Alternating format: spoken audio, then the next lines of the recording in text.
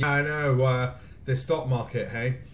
Well, look, I got bad news for you. You were being spoiled. And last year, what were you all doing? You were all like this about the market. It obviously couldn't last. So where are we at the moment with it? Well, that's your S&P. It's fallen that much, and people are already talking about apocalypse. Half of them are talking about apocalypse, and the other half are talking about shooting themselves.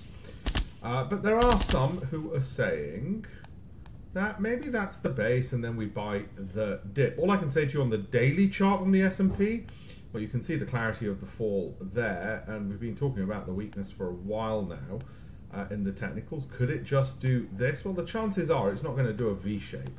Chances are it probably does something more like that and wobbles. But you know what's even clearer is the weekly chart. So on the weekly charts, you can see where each one of these bars represents a week, of course. And that's just starting to get moving. Okay, so be careful when the strong signal line goes beneath the dotted line, it's moving average. You do tend to get a stronger downward draft. And you might say, well, let's have a look at that around here. Notice how that was just the beginning. It can actually accelerate quite a bit. So that's a note of caution. Similar with that just looks like the S&P, doesn't it? Similar to the S&P over there. And I'd say we want to look at that period and how bad it can get. So I'm happy to wait before I top up my son's, my wife's ISA. And I'm happy to wait a bit because of this. That's the FTSE 100. Has it been making differences?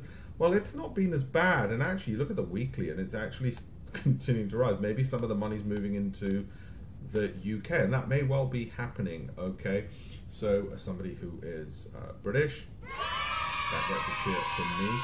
I know. When we get to the Dow, guess what's happened with the Dow? What's happened with the Dow? Yep, we got a slap.